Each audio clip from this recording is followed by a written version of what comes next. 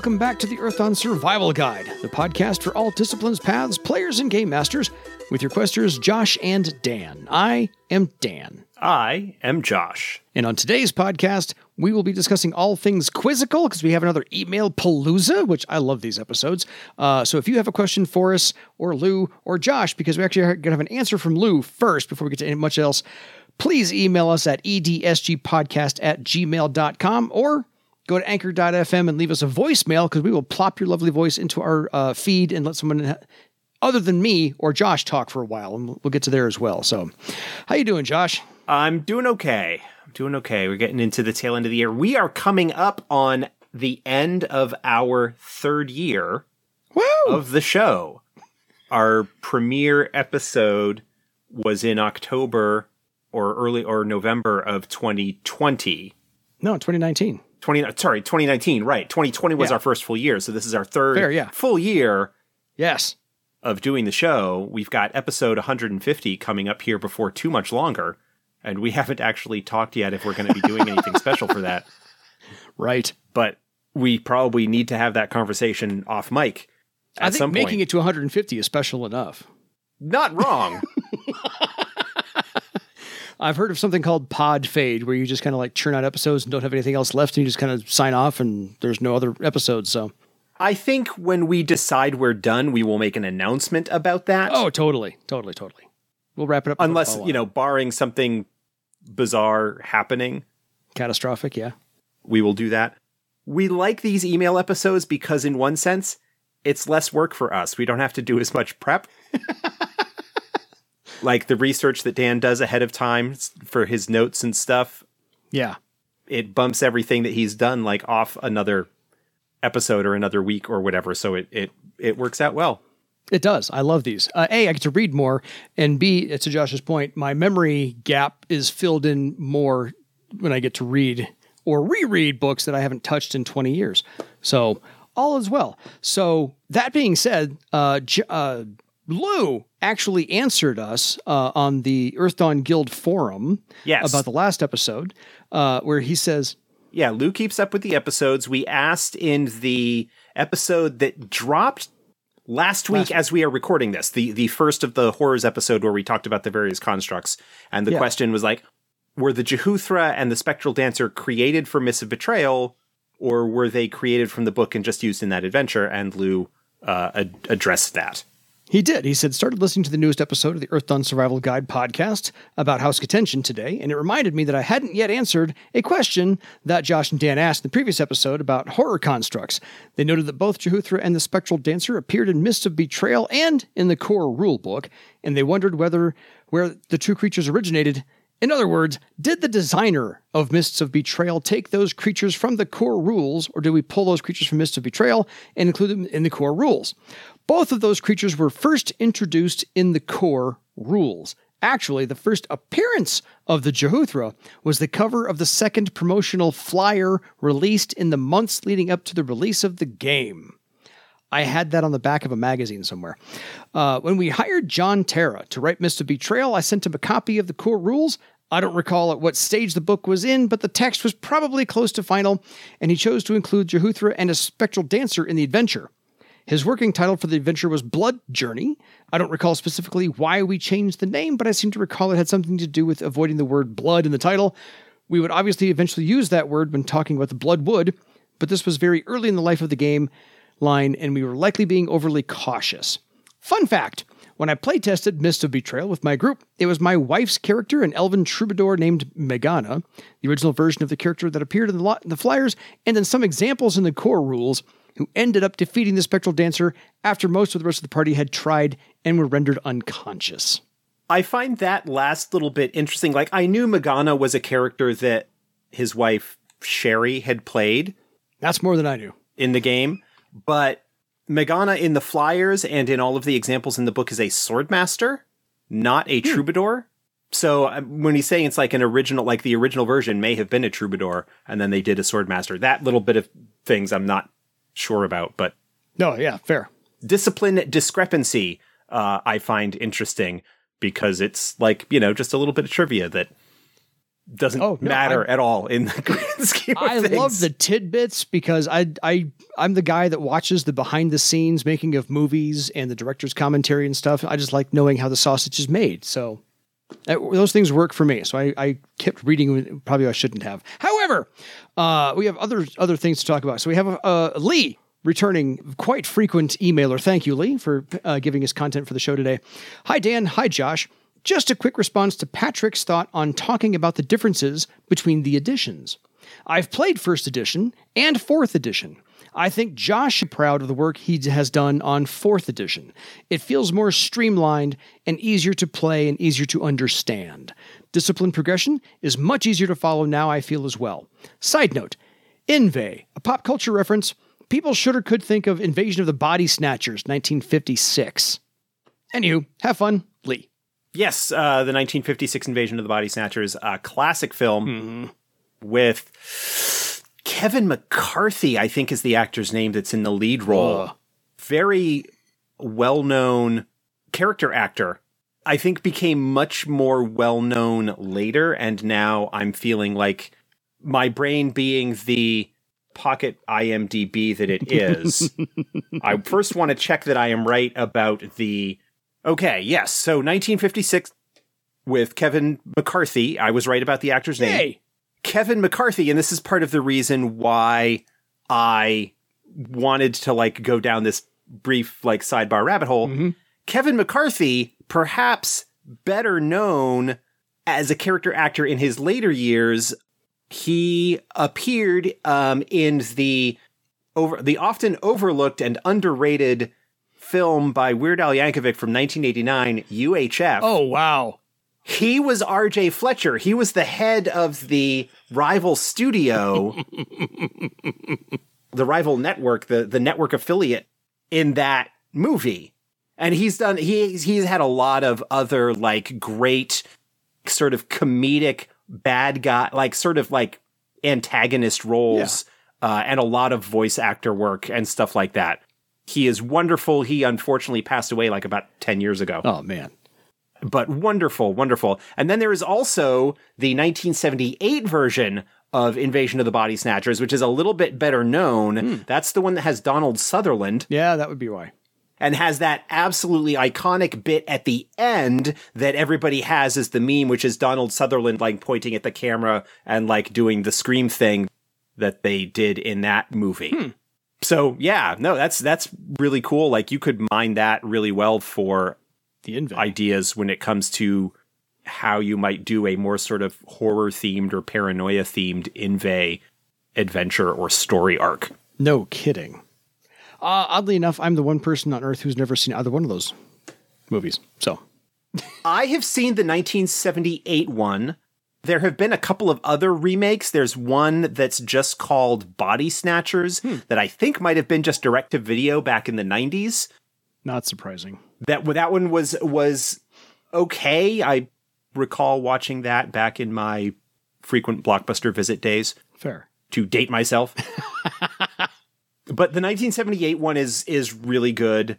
The 1956 one is a classic. I have seen that, but it has been much longer since I've seen that. Fair enough. So, on to one from Maddie Smith. Thank you again, Lee. On one from Maddie Smith. This comes to us. Hey, good day, Dan and Josh. Just listening through your episode 138 on Horror Spawn. During the part about Bone Shamblers, Josh commented that they made an appearance in the early prologue episodes of the Legends of Earth Dawn podcast, which were now lost to time.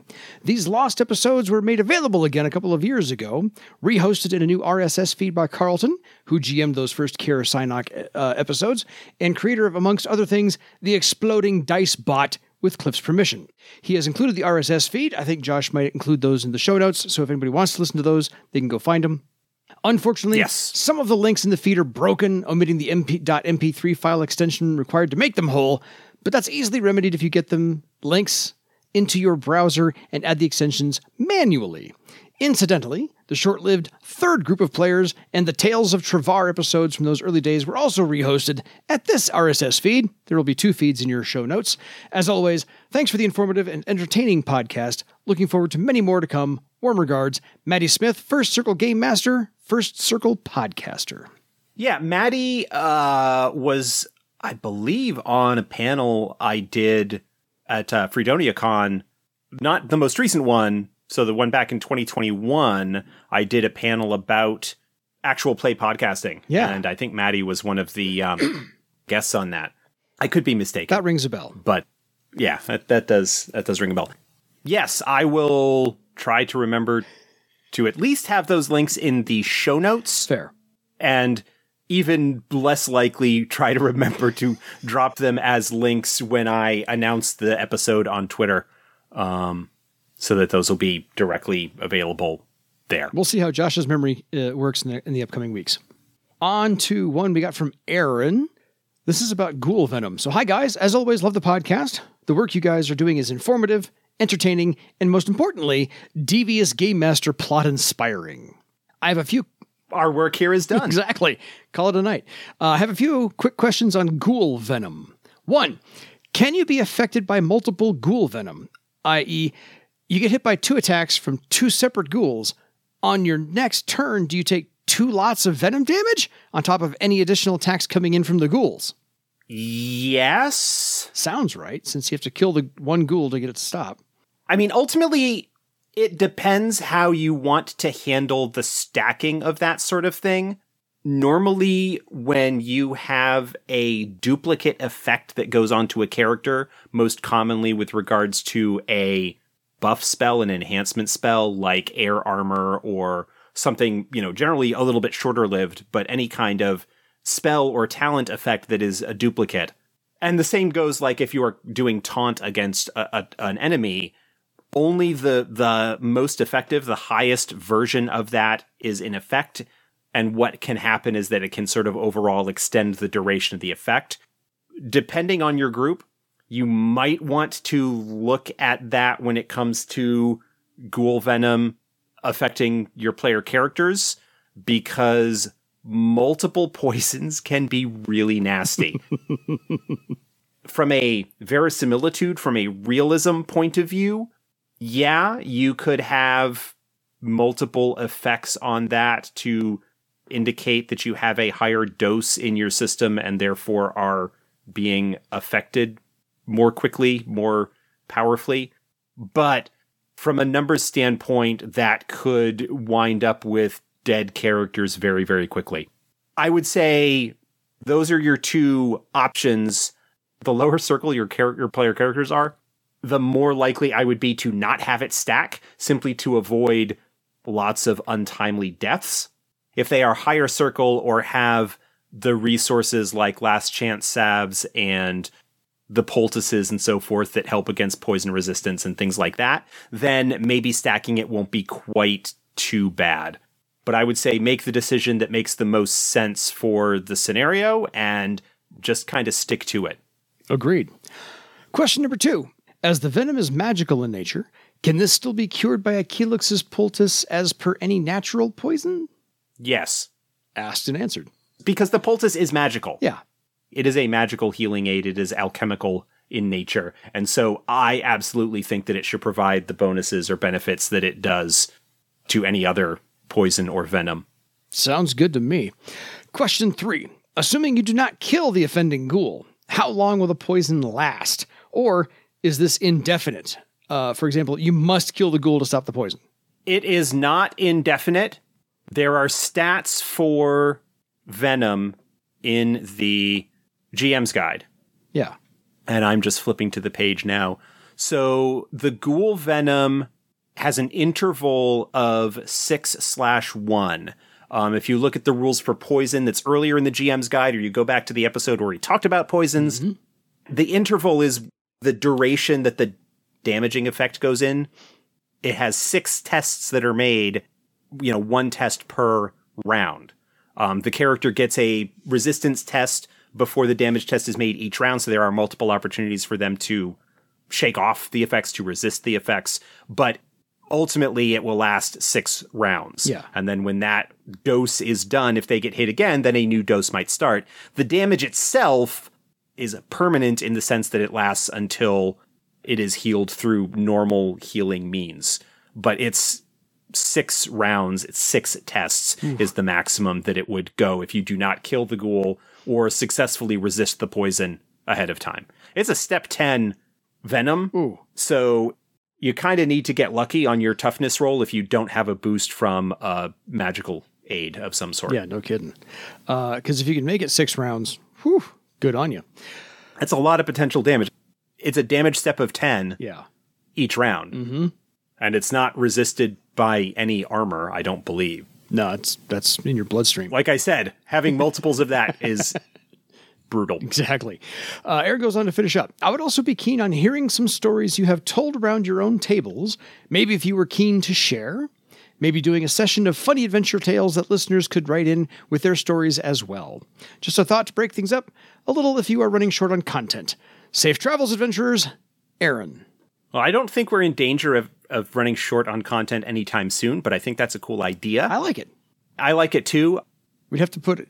There's one story that I have told multiple times about the exploded Dispel Magic test against the player character that I could have decided actually killed them outright based on the situation, but I won't go into that now. Fair enough.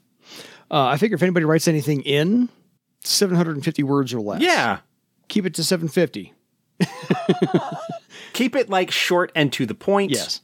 Enough setup so that we can understand the situation, but try and keep it brief. To the point. Yeah, brief. We'll start filing those away for when we do get short on content. Anyway, which is not for any time soon. So, or I mean, if we get enough of them quick enough, we might just do an episode that is those. Exactly. So we have a new one from Daniel. Not me. Seriously, not me at all.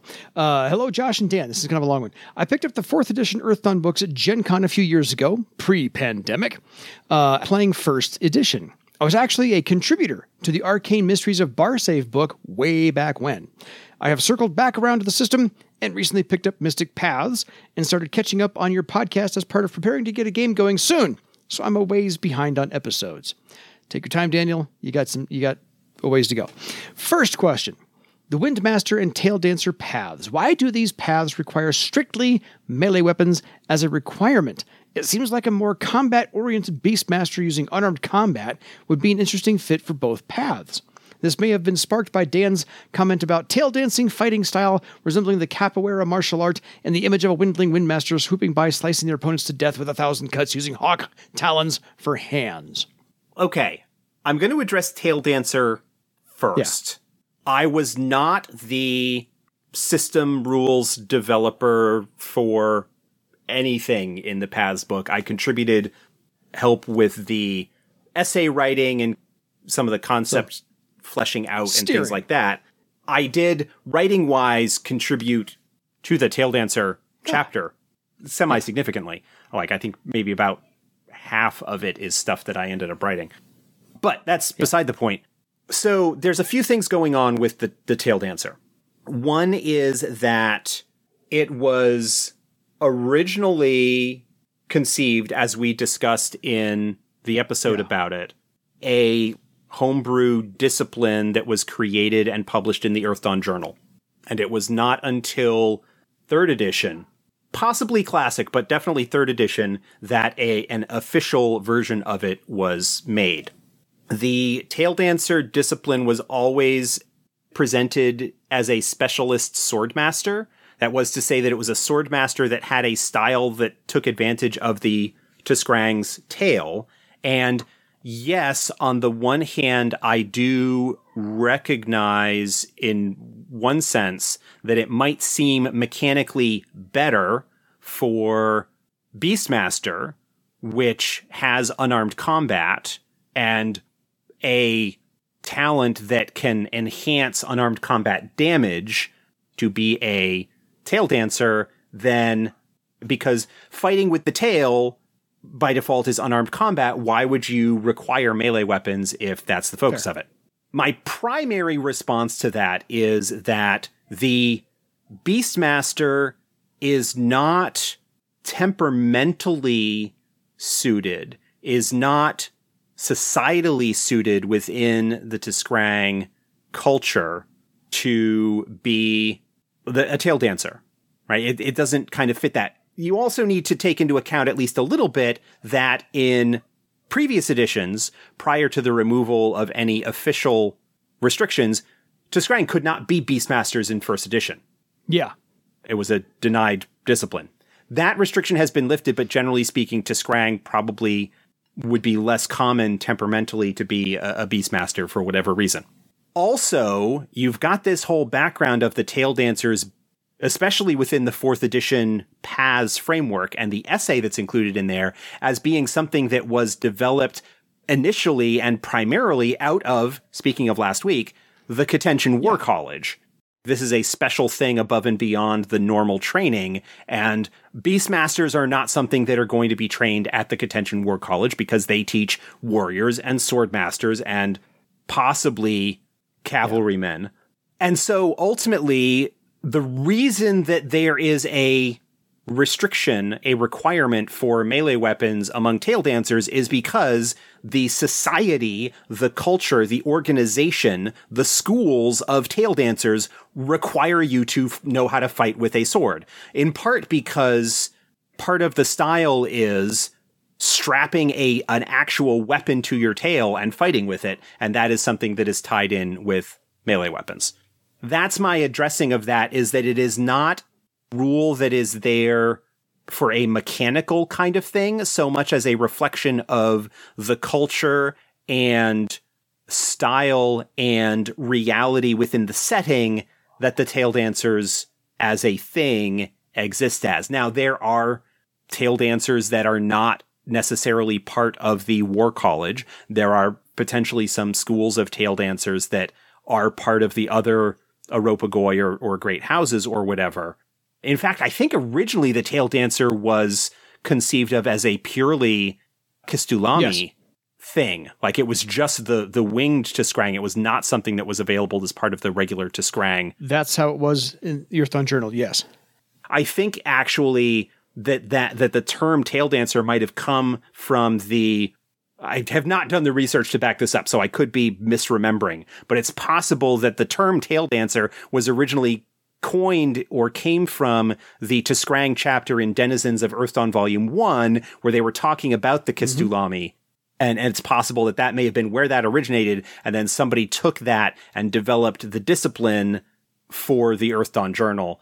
I have not done the checking in terms of where things showed up there. But that's basically the reason why melee weapons is required, is because the people who are going to teach you to be a tail dancer require you to know how to fight with a sword, primarily because of the story of it being something that is an elite class, invite only to a big chunk of the War College, like an extra level of prestige, but also available in other T'Skrang martial traditions. So that's where that came from. The Windmaster, I don't have as strong a response there, but again, you're going to be looking at a situation where you've got warriors and cavalrymen and so forth, probably as the primary defenders of Windling spaces, and so are likewise part of their training, part of the schooling, part of the things that they teach you as part of the path is to take advantage of the weapon training of the martial traditions of Windlings. I do not feel as strongly about that one, but simply it's the idea that Beastmasters typically are not the ones that are going to be forming squads and units that are going to be defending towns and villages the way that warriors and cavalrymen and, to a slightly lesser extent, swordmasters are likely to. Yeah, they're just more antisocial.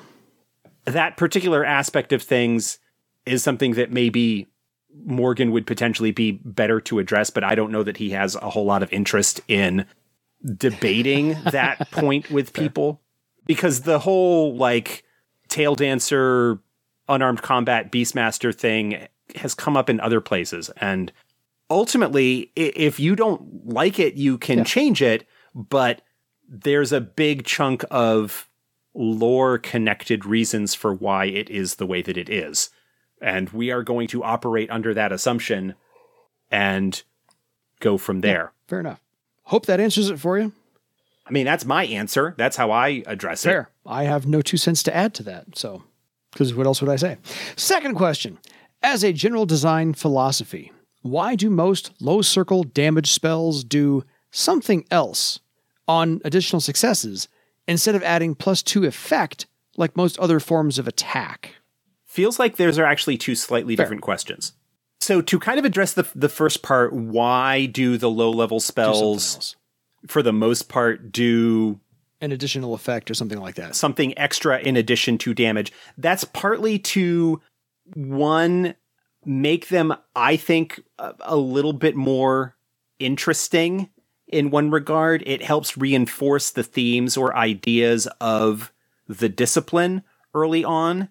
The Elementalist, for example, gets a spell that reduces armor, reduces physical armor, whereas the Nethermancer gets one that reduces mystic armor, and the Wizards, I think, reduces mystic defense, and the Illusionists provides a penalty to sensing tests or something like that. Like the secondary effect is kind of thematically flavorful with regards to the discipline. The other part of that is to, I think, help reinforce the idea of the magicians not being simple, for lack of a better term, archers without ammunition. Okay. Where you're just slinging blast spells or damaging spells round after round. People have their issues with the design of spells and so forth, and the ones that are available in the core book when it comes to the magician disciplines, with a lot more of a focus on support and group enhancement or negative effect mitigation and stuff like that, rather than being a variety of different damage effects. So there's that piece of it. And then there's the, I think, secondary question is on those spells, or why is it in general that most spells or damaging spells don't do extra damage on extra successes in spellcasting the way that you get the base default is extra damage on combat. Yeah. Melee weapons, where instead it's just extending the duration. I don't really have a strong answer on that. I would say that it's to, again, reinforce the idea of the effect of those being as much to put on status effects that will help the rest of the group, as opposed to just being pure damage. And so having the extra successes sort of default to extending the duration of the effect rather than enhancing the effect itself in a lot of cases is why the choices were made. There are some exceptions. Astral Spear, for example, from the I think that's a wizard spell.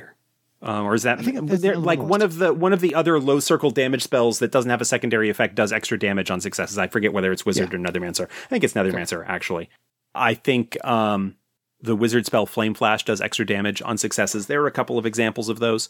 But I think, again, it's just a way that those spells were approached to try and reinforce the flavorful themes of the magicians and the purpose that those disciplines serve within the game roles of being more of a team support, enhancement, encounter control, force multiplier kind of thing, rather than blasty. Fair.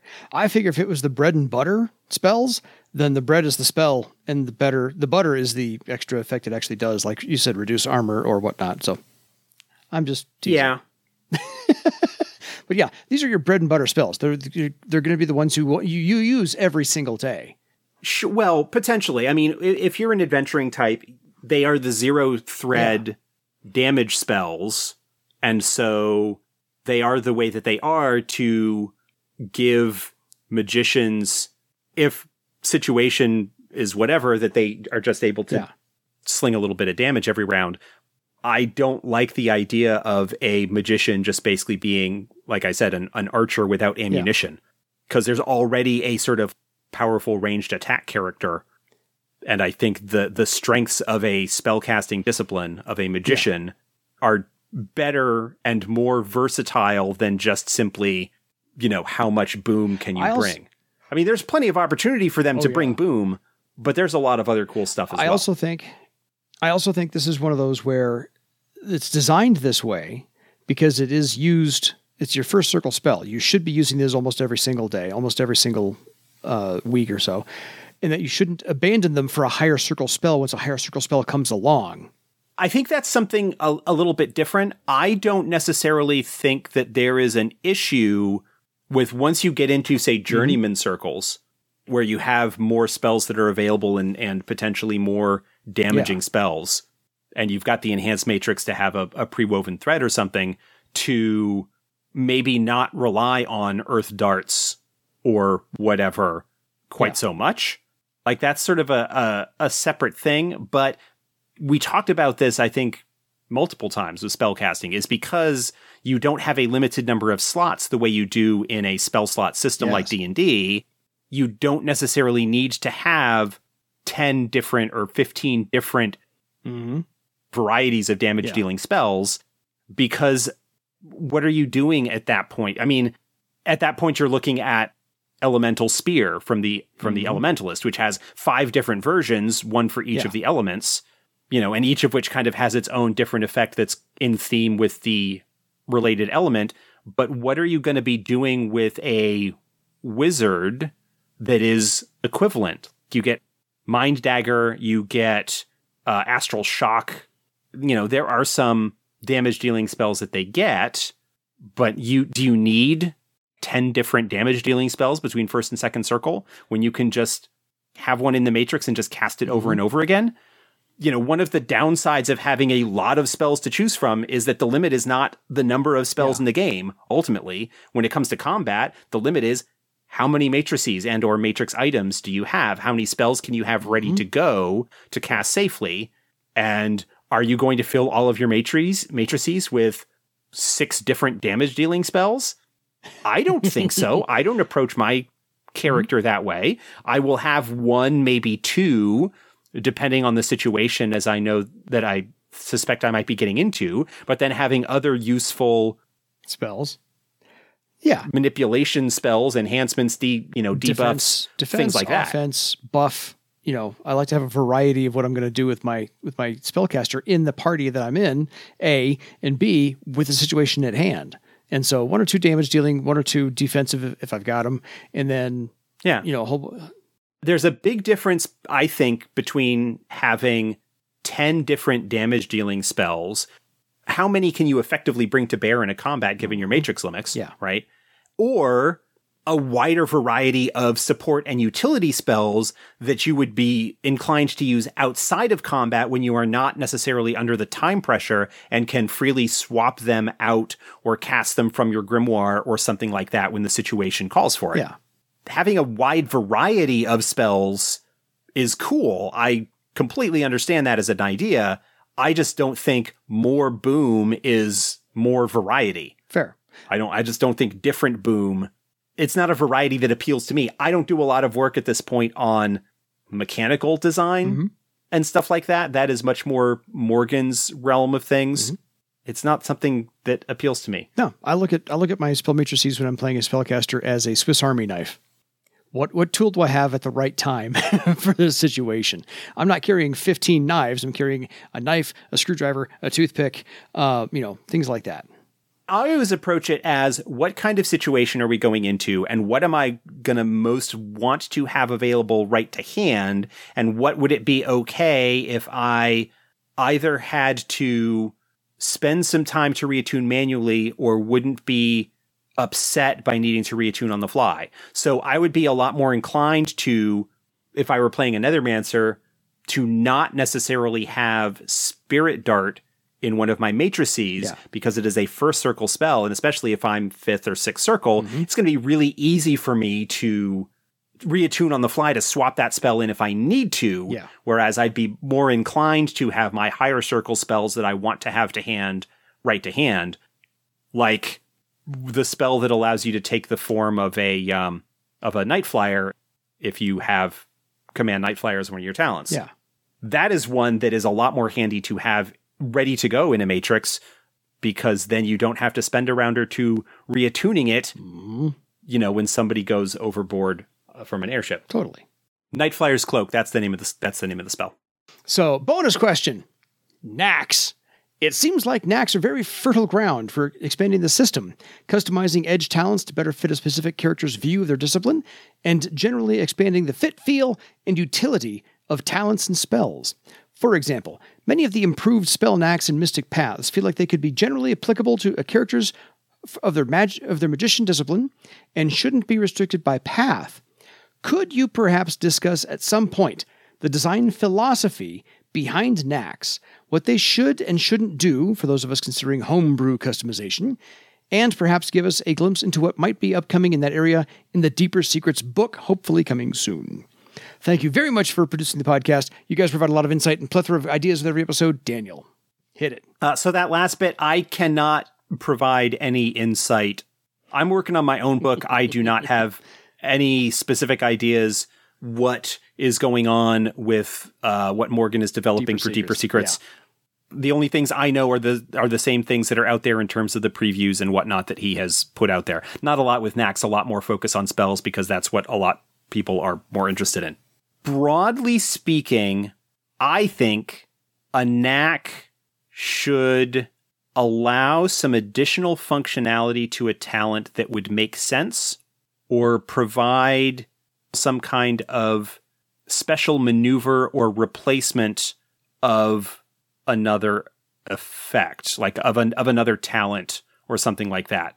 As an example of the latter, there are knacks for air sailing, pilot boat that allow you to, when you have a high enough rank, to sort of be able to perform the other talent because the skills and knowledge that you have as a result of air sailing would allow you conceivably to be able to operate a regular waterborne sailboat without too much trouble because the idea of it being propelled by the wind is very similar. You've just kind of going through a similar medium, right? So there's a knack that once you become skilled to a certain point, you don't need to spend a whole bunch of extra legend points to raise a skill up to a certain point in order to kind of duplicate the effects. The other is to, if there's some kind of neat trick that you think you should be able to do with melee weapons, if you are attacking somebody, that's cool. As long as what you are doing with that, in this case, does not duplicate the effects of another talent, like creating a knack for melee weapons that essentially allows you to duplicate the effects of maneuver or something like that, right? Because there's a talent already that does that. I'm not a huge knack developer. Again, I don't deal so much these days with the rules side of things. I did a lot of work on the revamp for 4th edition, but when it came to knacks and stuff like that, at that point, Morgan was doing a lot more work in that regard. The spell ones that he mentioned that are connected to paths, I don't have a problem with somebody developing a knack that is not gated behind a path if they want to for an improved spell knack of some sort. I think that's fine. There aren't really any hard rules for developing your own knacks. Not having ever really developed my own knacks, I don't have any strong insights into what would be involved. I think the first question would be, is this something that is duplicating the effect of an already existing talent or spell? And if so, is it something that makes sense as an extension of what the magic for this talent should do? Or is it starting to tread into the toes of some other ability's shtick? That's sort of the starting question that I would go from there. And then beyond that point, like figuring out what rank and the actual effects and stuff are. No, I was looked at knacks as a more refined, narrower focus of that talent. Yeah. That's it. It's just really, okay, you can only use this talent a certain couple of times, and this is that narrower focus. That's why it's a knack. That's my 2 cents. And I don't often have 2 cents to add on to Josh. So we have a longer one here from Lehman. Frequent emailer. Lehman, thank you again for the artwork. This stuff looks fantastic. I really need to get you my character picture so you can do one for me. I'm sorry about that. I haven't gotten there. Hello, Dan. Hello, Josh. I have a couple of thoughts to share with you since my last email. One is a potential topic. Although I know you already got a flood of them, it goes along with the topic that peeks out from time to time. What to do when someone or multiple people cannot make a session. Depending on the group, there can be different rules from someone else plays the character, to the character goes ghost, or my favorite, they're there but ate something bad so can't participate. Haha. Some groups have a 2-person cancellation policy, or my Earthdawn campaign GM has a I can GM with 2 players statement, but we recently were on a mission into an illusionist's tower that our troubadour turned illusionist's mentor gave him, and we're making our way in. After the first session, real-life bad things befell our troubadour's player, and we marched ahead without him, but something felt missing with us exploring an illusionist's tower without our illusionist. I, the Windling Weaponsmith, got to play Trap Detector to some fun shenanigans. The following session, we play every 2 weeks. The Game Master couldn't be there, and 2 weeks later, again, another tragedy befell our Troubadour player, and he couldn't make the session. So we had the choice to cancel or plow ahead, once again, in the Illusionist's lair without our Illusionist. I brought up this idea of secondary characters based in Haven, or somewhere that could be the original D&D style campaign setting where everyone was in the same town or city, and that was home base, and you explored outward from there. And if we hit a snag in a current plot due to player shortage, we could still play Earthdawn. The Game Master could pre-plan one adventure and plop it down whenever it was needed. A few of us and the Game Master decided to go with that, and as we made characters, the GM took it in an Earthdawn direction and made us a crew of an airship, the Twisted Muse. We even got a short intro adventure, secondary, and even tertiary characters provide good benefit. 1. If a vital person to the plot or too many people can't make the session, you can still play without the plot getting derailed or feeling off. 2. The Game Master only has to have one side adventure planned ahead, no long-term plots or hooks needed. 3. In a town, everyone is there, so it's a starting point. On an airship, the Game Master just can put us where he wants us. We can go where the captain directs us. 4. In the unfortunate event a character dies, a backup character could be ready to enter the party. 5. Character concepts can be explored without needed to remove an established character, such as I wanted to try an Obsidian Skyraider with a Hulk complex. He's normally calm, collected, and cordial, but when a fight starts, he releases the beast because he's always angry. Or 6. Personal. I get to make pictures of more Earthdawn characters. Anyway, I thought this might be a good idea to throw out there. I used the hometown multiple characters in my own game, and it's worked great. Long plots are when everyone can make it. One-nighters are when people miss, and we keep the same world time, and people can see their influence locally. Pictures he included some pictures for Josh and I. We'll see if we can post those as well. Secondarily, I do have some second edition comments. My previous Earthdawn game was second edition. I'm not sure if the Game Master used the timeline or not, but second edition did have knacks. In the companion book, I have it. They were discipline and talent-based. I started about 2014 in second edition, quickly found fourth, and tried to get the Game Master and or group to convert, but that got pushed back as the other emailer did. But now, after 4th edition, everyone who did 1st and 2nd loves 4th more. And while my 5th Circle Windling eats karma like Pez, my Obsidian is definitely not slinging around karma. And even in the main group, our 5th Circle Troll Warrior spends his carefully. The talent options is the mechanic that sold us. The not buying karma was just icing on this cake. Also, I do recall a humongous cube with pyramids and invade inside it during our 2nd edition campaign. Maybe that was an actual Living Room Games thing. Don't know. Anyway, thank you for continuing the podcast. I look forward to it every Wednesday, and I'm continuing to love Earthdawn 4th edition. Lehman. Thank you, Lehman. Yeah, I don't have a lot to add right at this moment with regards to player attendance. I think you've got some good ideas there in terms of like having secondary characters and a lower stress one-shot type situation that you can use if you are in a place where you can't easily hand wave the absence of one of the player characters. That's certainly one way to approach it. So yeah, you raised some good points with regards to that. I don't have a whole lot of other commentary in that regard. Certainly you got some good points there. I'm repeating myself at this point. You're fine.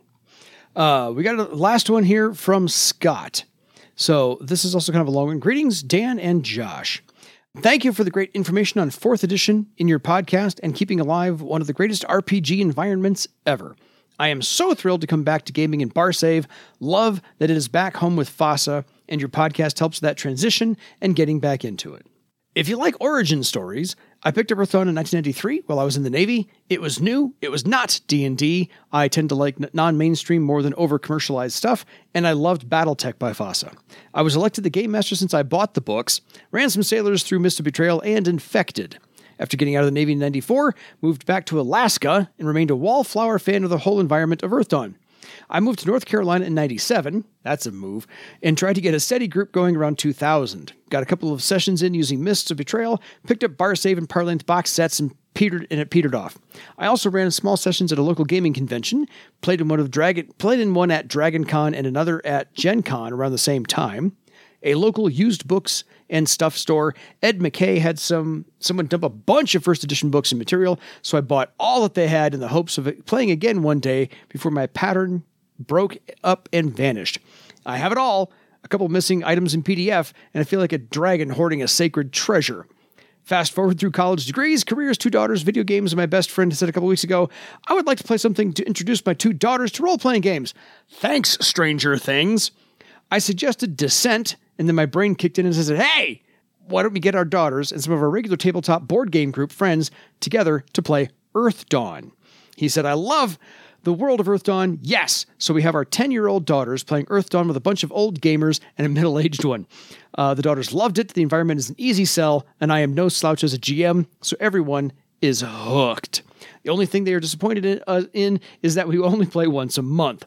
I'm using the Earthdawn downtime system through Discord to keep a slow drip in her veins. I was going to use the ton of first edition that I have, but a friend gave me the PG, the Player's Guide and Game Master's Guide for 4th edition, so we're making the switch, mainly to support FASA and this product, but still using first edition adventures, hooks, and source material and essays. When that runs out, I will be getting your other stuff. I don't get to play in the world that I love so much, but every so often I do some searches for Earthdawn phone game, Earthdawn PC game, and Earthdawn movie. And I will never lose hope for any of them. My best friend said, you are a game designer, build a video game for it. But that's like knowing how the magician's illusion is done. The magic is gone, and as you know how it is done. He also said, you know there's a podcast called Earthdawn Survival Guide. I didn't, but now I'm on episode 23. Because I had to start from the beginning, so no spoilers. Thank you so much for keeping the most wonderful game system that no one is playing alive. Scott. Thank you, Scott. Welcome back. That is a great story. You won't probably hear this for a while yet. You got 100 to go, dude. If you're only on episode 23, you've got, 100 plus episodes to go. That's great. I love the thought of, hey, wait, people are interested in role-playing. There's this game that I really like that doesn't get enough attention. Let's do that. Exactly. Appreciate the support. Appreciate the kind words. Love hearing the story. And, getting the next generation in. Totally. Yeah. Because if Stranger Things does anything for the industry, that's what it is. We'll take it. Whatever gets him around the table with dice, let's go. So, all is well. We've just about taken up the entire hour. I love everybody's questions. Please keep them coming. Because, again, we love these episodes because they make it easy on us. But then again, Josh gets to flex his brain and hit all the random mosaic that is Earthdawn, covering all kinds of topics and answers. So, any final thoughts? No. Keep the questions coming. If you've got those sort of amusing stories, keep them tasteful, please. And relatively brief, if possible. If we collect enough of them to fill an episode, then we might do one that just kind of does those. Otherwise, we'll be back next week with another more regular episode. And absolutely. Find us in the usual places. Follow us. Don't forget, we've got the YouTube channel now. I am continuing on pace, posting things the way that I have been. Subscribe if you are not subscribed. Like the videos. Just kind of at least get some attention on them so that the algorithm goes, oh, hey, this is something that's getting engagement. Maybe I will recommend it to other folks. Let the algorithm go pump it out for everybody. So until next time, folks, you know what? Send us your legend. Good night.